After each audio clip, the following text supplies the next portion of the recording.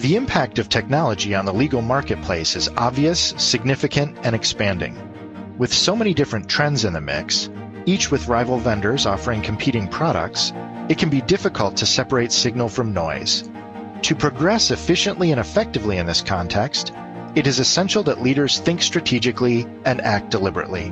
And that is the topic of this episode of Speaking of Law Firm Leadership. I'm Joe Peach, Senior Counsel in Law Firm Management Services at Alas, and with me today is James Goodnow.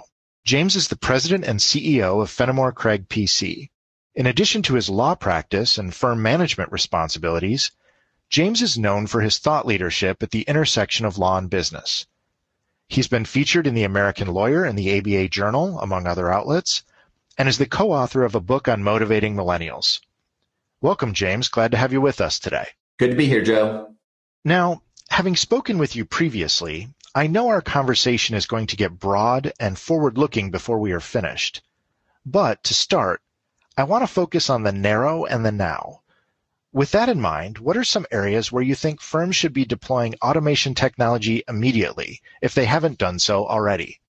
Yeah, it's a good question, Joe. I guess what I would say is I think it's important that law firm leaders take an inventory of some of what I would consider to be the basics. And those would be, as an example, business intake, conflicts, docketing, timekeeping, billing, accounting, document management. Make sure you're up to speed and where you need to be in all of that. There have been advances and changes in technology recently, and I think it's critical that you make sure you've got the foundation built. If you don't have that foundation, you're not going to be able to move on to some of the more advanced technology where I think it's really getting interesting. How about at your firm? Have you all undertaken any projects of this automation type recently? We have. We've done quite a few projects recently. We've put in a new automated docketing system. It's called Court Alert. And what's great about it is it actually captures emails that come from the court.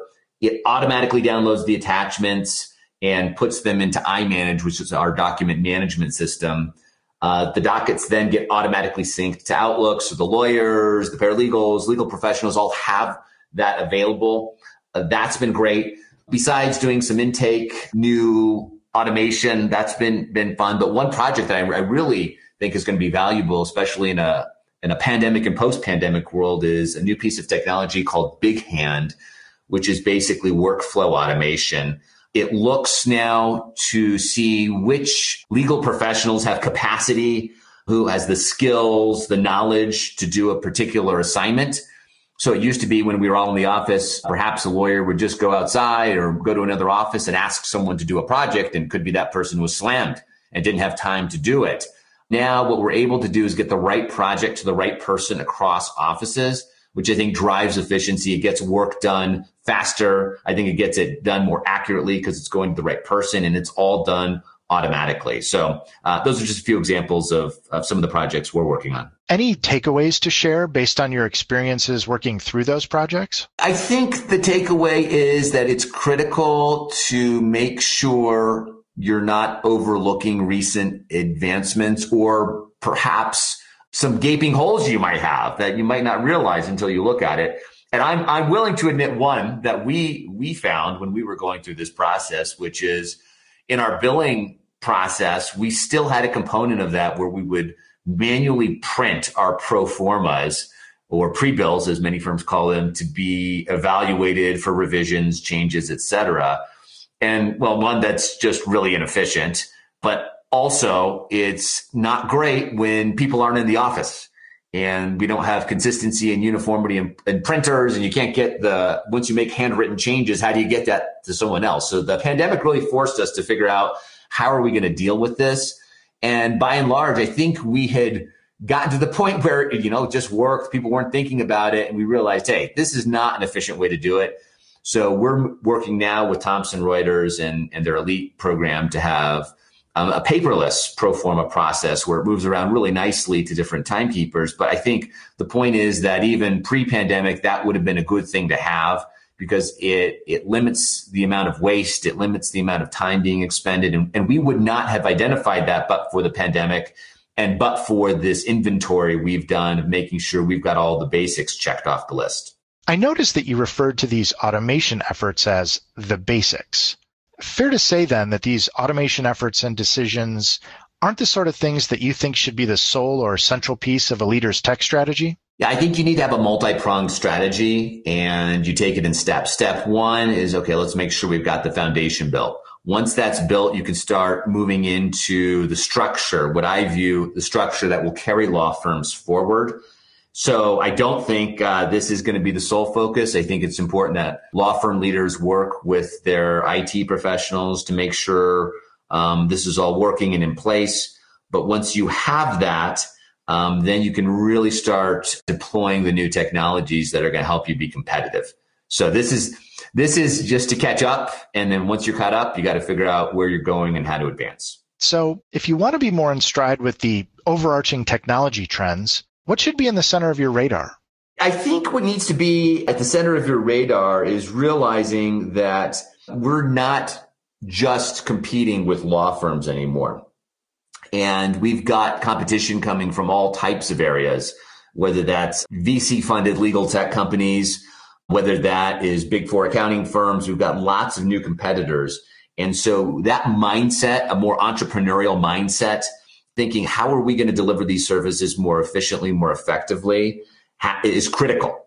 As an industry, we've been wrapped in bubble wrap. We've only competed with law firms for a long time, and that's changing in many ways, both just organically with companies that don't provide core legal services, but ancillary services. And now with some of the new regulatory changes with direct competitors. So I think we really need to think about what is the landscape for competition, and that needs to be front and center for law firm leaders.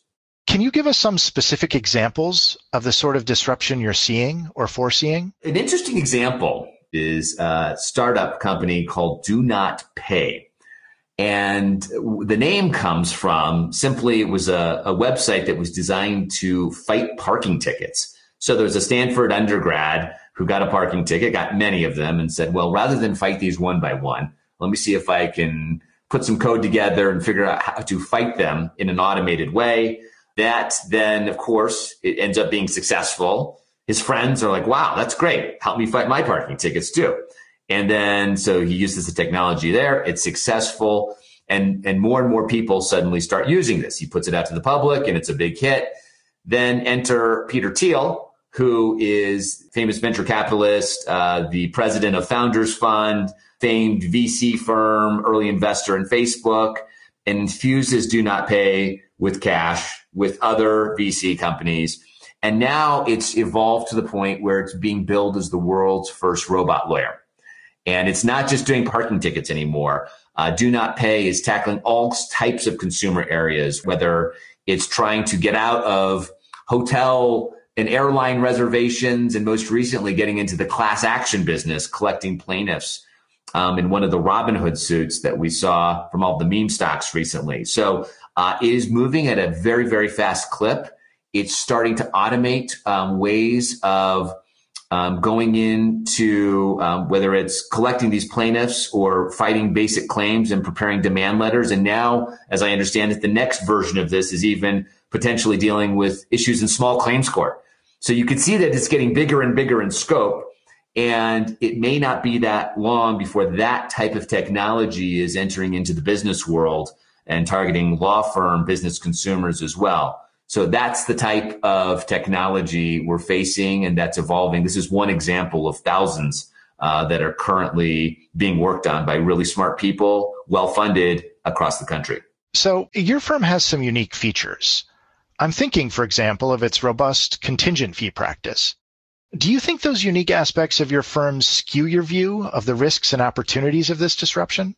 I wouldn't characterize it that way. What I would probably say is I do think the practice has allowed us to think, outside of the general parameters that we see in most traditional law firms, and maybe has opened our eyes to what's happening more. But I don't think it's changed the landscape. I think the landscape is there. Those are the facts. The question is, are law firms focused on it right now? In general terms, I think the answer is no. And part of that may be driven also by the fact that we have now this post-pandemic economic boom. Law firms are really busy. And I think there may be a little bit of complacency saying, well, yeah, you've got these companies that are coming up, but maybe we don't really need to worry about it. We're super busy right now. but that represents short-term thinking. Everyone knows economies go in cycles. And as much as you can have a boom today, you can have a bust tomorrow. And then what? Are you prepared to deal with that? And I think we saw in the pandemic that a lot of firms weren't ready to deal with it. And now we kind of find ourselves in that same situation again. So I think the answer is every law firm needs to be concerned with this. We've also now started to see some deregulation efforts to allow non-lawyer ownership of law firms. Talk a bit more about the potential impact of that.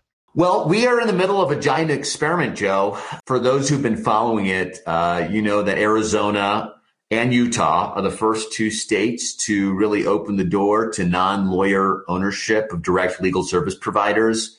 In Arizona, my home state, fee sharing is permitted with non-lawyers. So, I guess at a basic level, this new structure provides funding for other types of legal businesses. I think more fundamentally, though, and I think what should be more concerning to most law firms is that this new structure is really bringing a lot of smart people to the table that might not have been before. So you could have certainly lawyers and legal professionals, but you could also have technologists. You could have business people. You could have experienced fundraisers who know how to scale and grow businesses.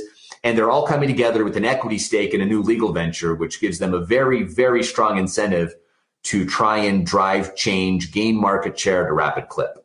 Any specific examples of entities testing out this paradigm of non-lawyer ownership in your jurisdiction? Well, we are 6 months into it. The new regulations went into effect on January 1st. What we initially saw was a lot of consumer-oriented alternative business structures is the technical name for it. Recently, we're starting to see some big players enter the mix here. And in both Arizona and Utah, we have Rocket Lawyer, which is what I would characterize as a LegalZoom competitor now. That's a filed applications to become an approved entity here. And I think what makes this different is that Rocket Lawyer has as its core consumer small businesses. So whether that's entity formation or assisting with handbooks, basic forms, that you might see. That's a lot of the bread and butter work that many law firms do. We certainly represent, like many large firms, Fortune 100 clients, Fortune 500 clients. We also serve small businesses.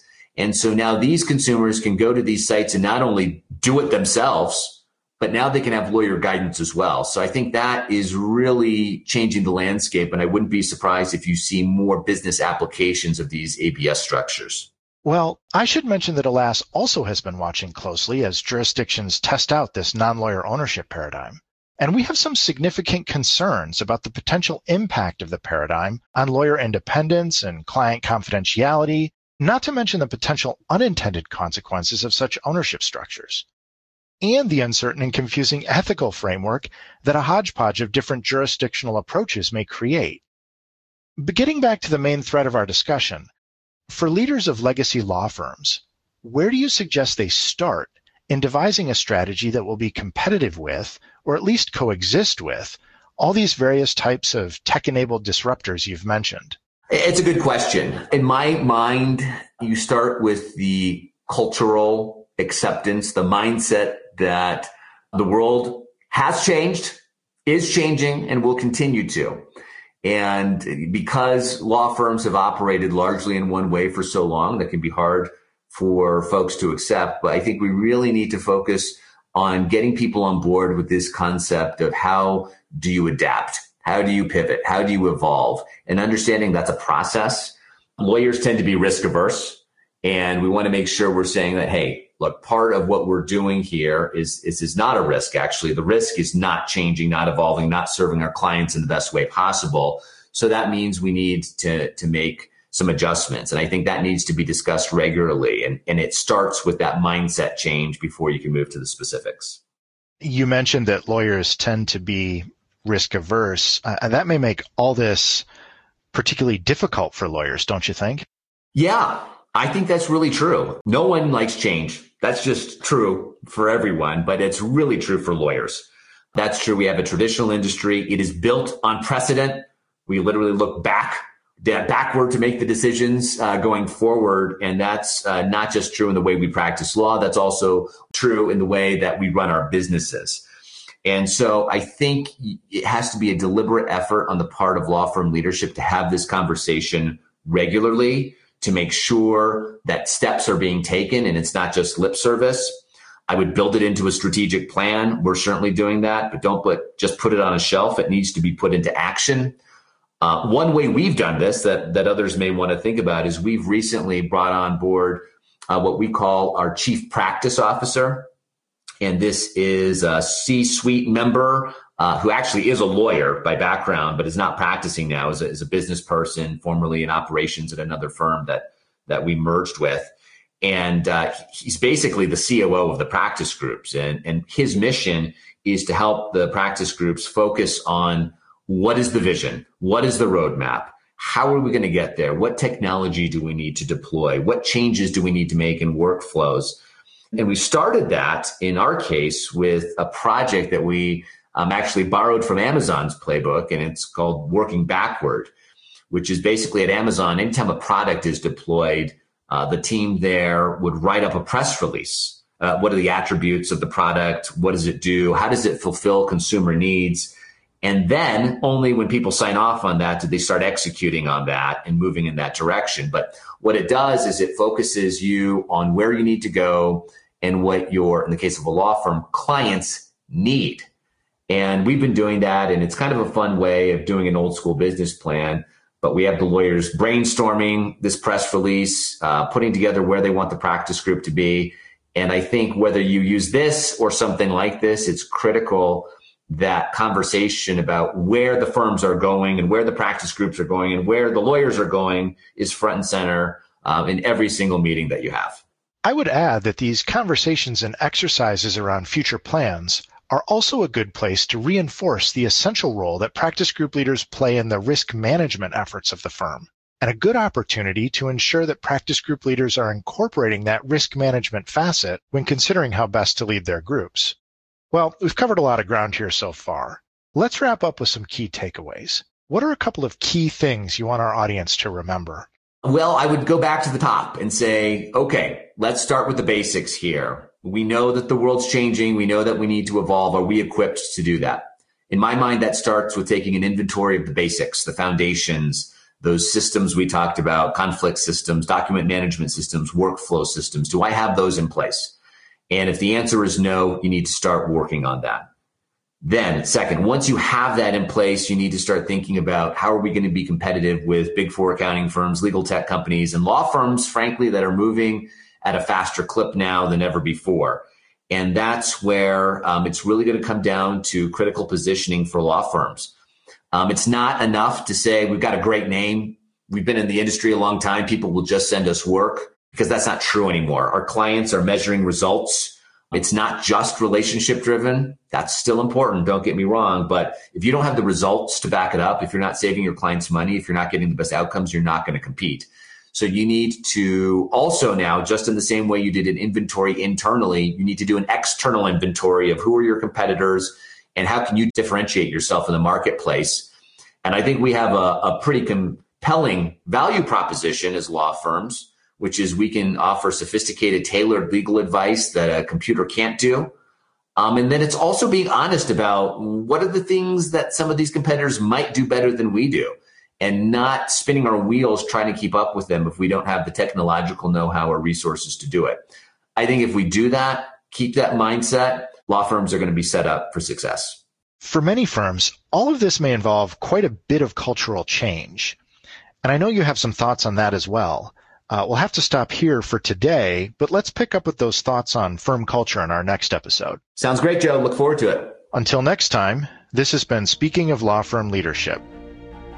This podcast is provided for educational purposes to assist lawyers in avoiding ethics violations, malpractice suits, other professional liability claims, and management liability claims.